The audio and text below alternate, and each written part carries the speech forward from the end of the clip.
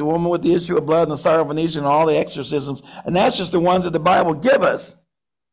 I actually went through, I went through using a harmony of the gospel to find the miracles. And I'm sure I didn't find all of them because a lady by the name of, if you want to look up another good book, I've had this book in my library for a long time, a lady by the name of Ada, my aunt's name is Ada Habersham, Habersham, Habershom, wrote a book entitled All the Miracles of Jesus. And well, actually there's two books. There's a series of books that has all the miracles, all the healings, all the prayers.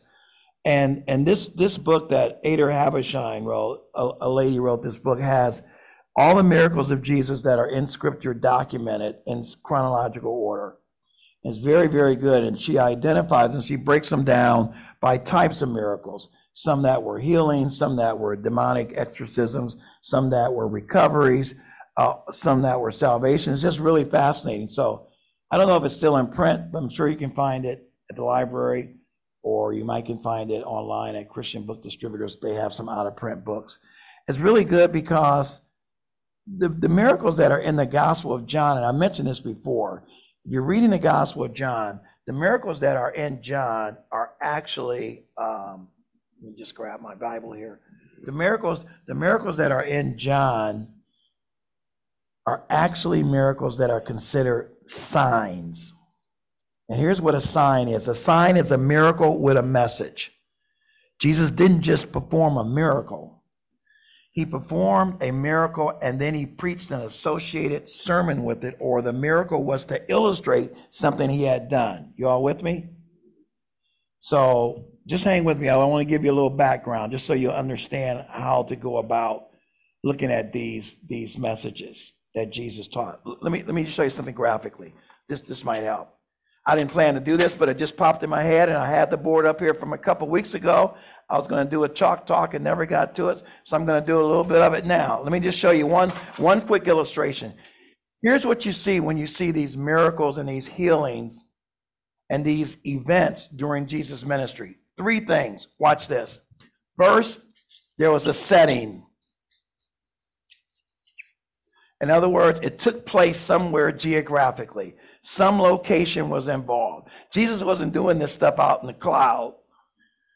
Okay, he wasn't on Mars. He wasn't traveling through the atmosphere of the galaxies. He wasn't a superhero. He was doing these events on earth. 3.5 years approximately of ministry, miracles, and messages. So first you got a setting. Number two, okay, sorry, Lisa. You guys probably won't get this online, I'm sorry. But so you have a setting, and then watch this. Okay, and then you have an action. Jesus would either cast out some demons, he would heal somebody, he would deliver somebody, he would teach somebody, he might chasten somebody if you're a Pharisee, he might talk about you if you're a scribe, but not in a negative sense, but in a corrective, judgmental sense, like stop messing with my people. But he always had an action connected with a setting. And then watch this. And then there was a reaction. Action, reaction. That is the crowd or the person that was healed, the victim, the candidate, the recipient received provided some sort of reaction, usually an acceptance. Like in this case, this man born blind, this man that was congenitally blind. By the way, I did some research on, boy, I should have called Andy on this. I thought you could just be blind or not blind.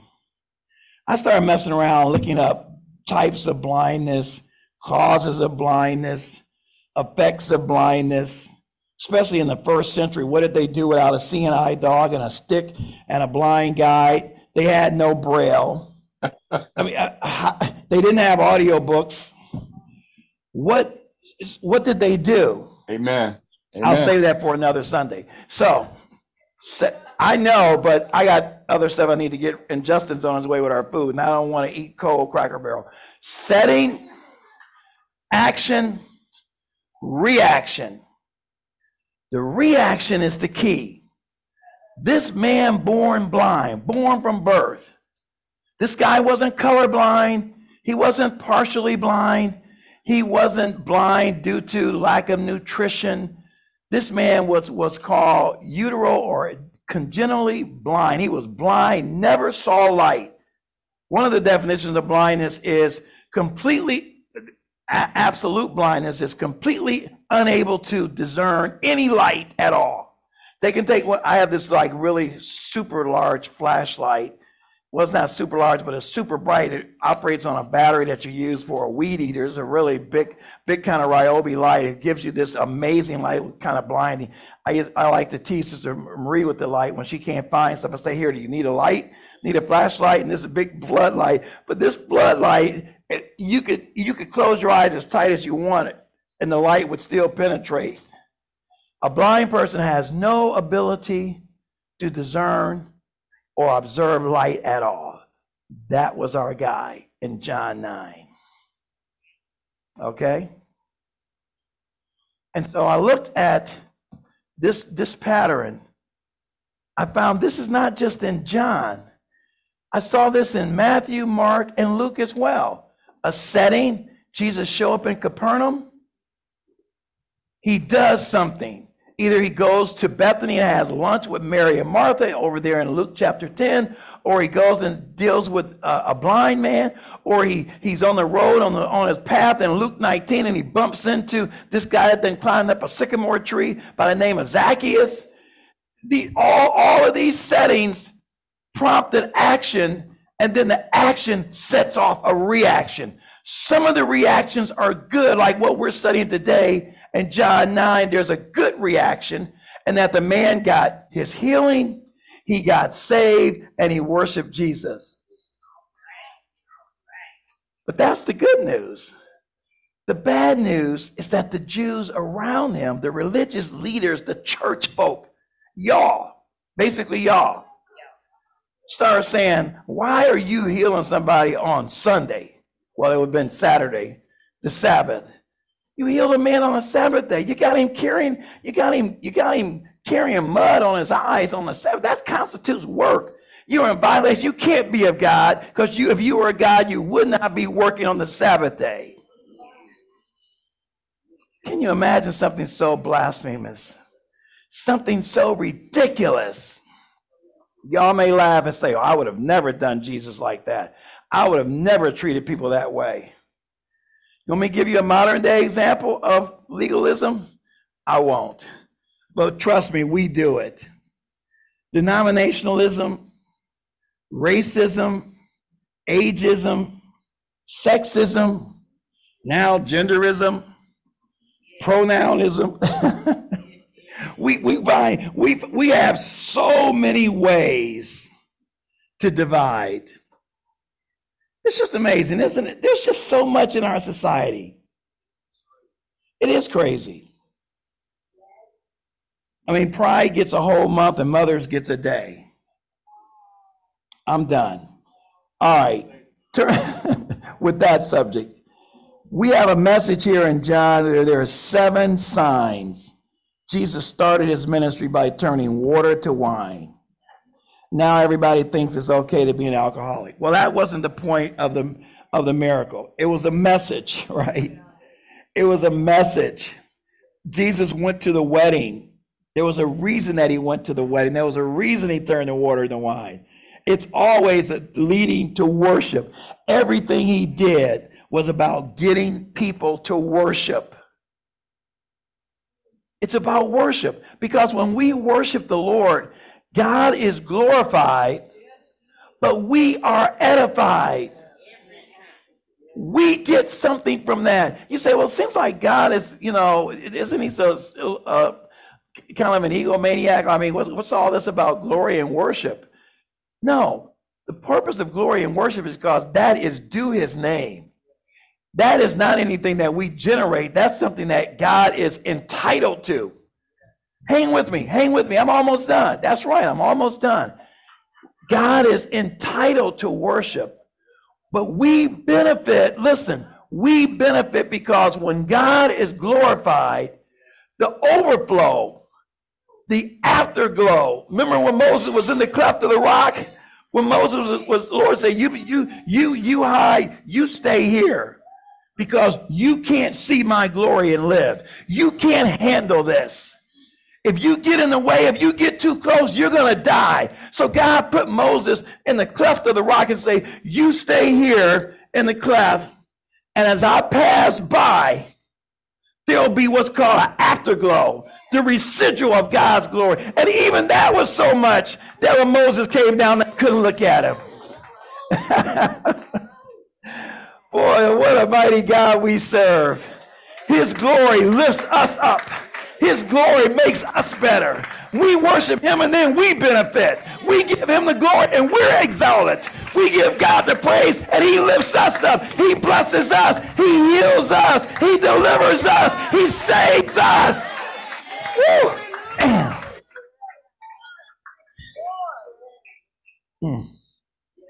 Boy, oh boy. So I'm wrapping it up because Justin's here with the food I've never not wanted to see Cracker Barrel so much because I'm just getting started. But let me just say this. Jesus had just a couple profound questions that I think will stir us this week as we're studying John 9. And in John 9:35, Jesus just asked him a simple question. He asked the man that was born blind. He was born blind in John 9. He just asked him a simple question. Do you believe? That's it. There should be an E in there. You know, forgive my spelling. I didn't do really well in spelling in the fourth grade. But do you believe?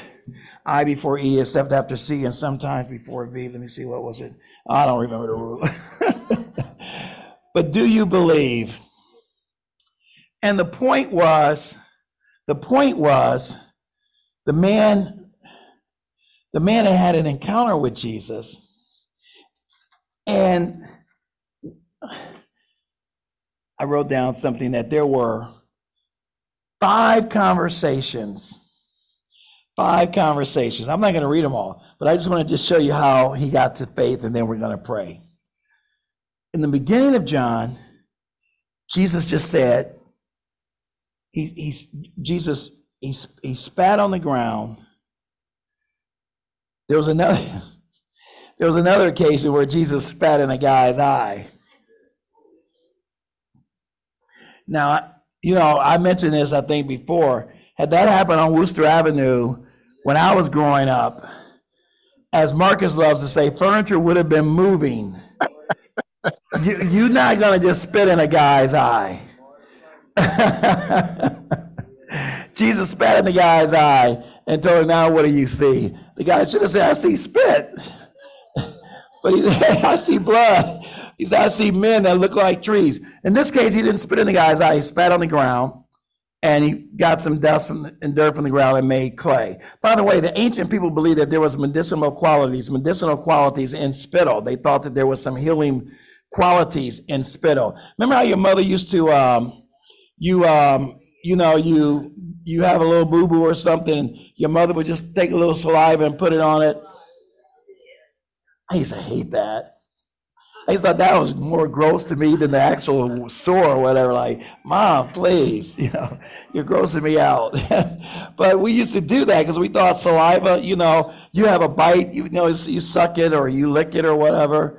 I also didn't really get into that either, but I was kind of a weird kid. But I just think that this old belief about saliva having medicinal qualities has carried over from the 1st century, maybe before, to the 21st century. So Jesus spat on the ground, he made mud, and he put the mud on his eyes.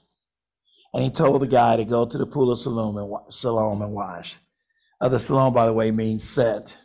So Jesus sent him to wash to see. We'll talk about that another time, but check this out. This setting starts the first conversation that Jesus had with the guy. So this is conversation 1. The man doesn't even know who Jesus is. Don't worry, I'm wrapping it up. This is my last point, I promise. Conversation 2, the guy goes home and his friends say, dude, weren't you blind? You can now see. By the way, that's in verses 8 through 12 of John chapter 9. Then you go verses 13 through verses 18, and you're having the man have a conversation with the Pharisees. Okay, conversation number 3. You drop down to verses 24 through 28, actually 24 through 34, you have conversation number 4. And then finally, verses 35 through 38, you have conversation number 5. You say, Pastor Will, this is really boring. Why are you telling us this? I'm telling you that because if this week, if you read John and you follow that, you see that the guy went from not knowing Jesus to calling him that man, to calling him his healer, to calling him, you need to go and follow him and become his disciple, to worshiping him and calling him Lord. Right before your eyes, ladies, in 41 small verses, you'll see a man transformed from a blind beggar who didn't know who Jesus was to a man, by the time you get to verse 41, is now worshiping, praising, and calling him Lord. And Acts tells us that no man can say Lord except by the Holy Spirit. That should give us hope. Don't give up on your lost relatives. Don't give up on your lost friends. Don't give up on your lost enemies. Don't believe that there's no hope for them. If a blind begging man can go from begging and getting kicked out of the temple and synagogue to worshiping Jesus and becoming one of his followers, it can happen to anybody. I promised I'd quit, and I'm going to quit. I'm stopping, but I'm not done, because next week I want to take this to part 2, because this is one of the most amazing miracle / messages in the Gospels, because there's so many play on words. There are so many little lessons and sub-lessons. There's so many text and subtext. There's so many allegories and analogies in this passage. You read it. There's like 12 or 15 sermons. I could just preach for the rest of the year on John 9. Y'all would be bored, but I'd be excited.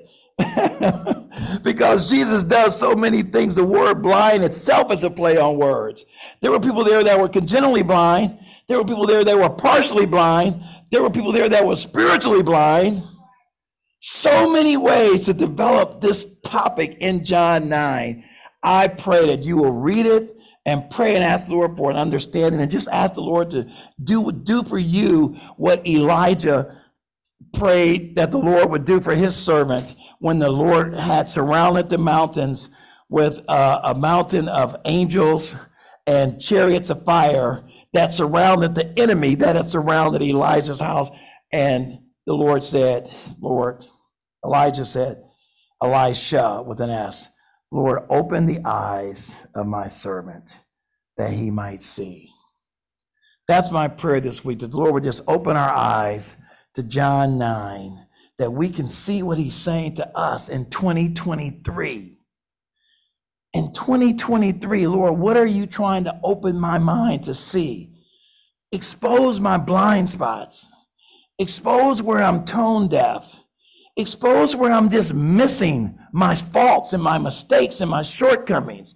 Expose my anger, my temper, my resentment, my impatience. Expose, Lord, where there's jealousy and unforgiveness in my heart. Expose where I need to reconcile with my brother and sister. Expose where I'm not being gentle and compassionate enough. Show me that, Lord. Help me not to be that guy anymore. Help me not to be that person anymore. Amen. Every week, as you're going through these lessons in the Gospels, you should be finding areas that just bring more light to shortcomings in your life. And how can I improve? Lord, help me every Sunday when the pastor, when the teacher, when the preacher, when who's ever up here sharing the word, help me every Sunday to find myself somewhere in that passage.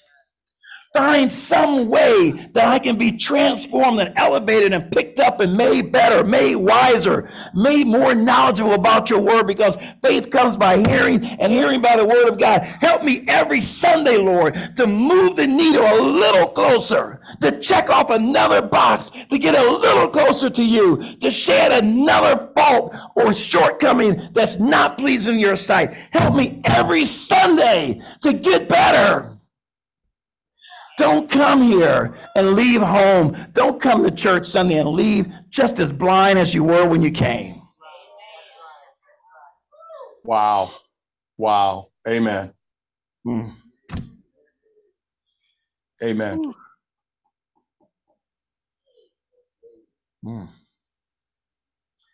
Lord, just help us as we thank you for this day, this Father's Day 2023.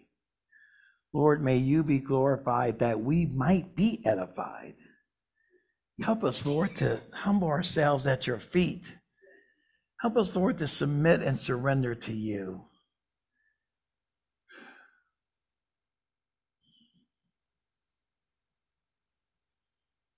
In Jesus' name we pray. Amen. I'm just full right now. I believe that God really wants to help us. I don't believe it's just these blind, crippled, paralyzed people in Scripture that God is interested in. I believe he's also interested in us healthy people that can move around, that can walk, talk, read, see, eat, work. I think we have just as many handicaps and disabilities. People that are quote unquote healthy can also be disabled. People that are fully whole can be handicapped. And I believe God wants to help us. Don't miss this. Don't be an also ran. Don't be lost in the house. Don't come and listen every week and not be changed. Don't miss becoming like Jesus in small ways, if necessary. It took this man 41 verses. We don't know how much time elapsed. But God is patient. He is long-suffering. He says in Lamentations 3 that his mercies are new every morning. Great is thy faithfulness. God doesn't fail. God doesn't forget. And you're right, Brother Colin. He doesn't make any mistakes. And that's next week's sermon, because there are people that believe, well, why would God create this boy blind? Why my baby blind? God, why did you do me like that? Why does bad things happen to so-called good people? I'm trying to sit down. Why do people blame God for catastrophes and disasters, but they're not equally willing to give him props and credits when good stuff happens? Oh, we'll say something like God is good when it's going good. But when it's not going good, is God still good? We don't act like it all the time. We don't act like it all the time. And I think that's what I want to talk about, this guy's parents who got interviewed also. And they didn't have nothing to do with it. Right? They didn't have anything to do with it. Next week I want to talk about why bad things happen to so-called good people, and what our attitudes need to be when we don't understand why disaster and bad stuff is happening in our lives. Why our kids are born blind. Why we're born blind. And blind is just an analogy for any other bad thing that could be happening in our lives. But God has an answer in his word. Amen. God has an answer. Let's give the Lord a hand clap. He's worthy. Thank you.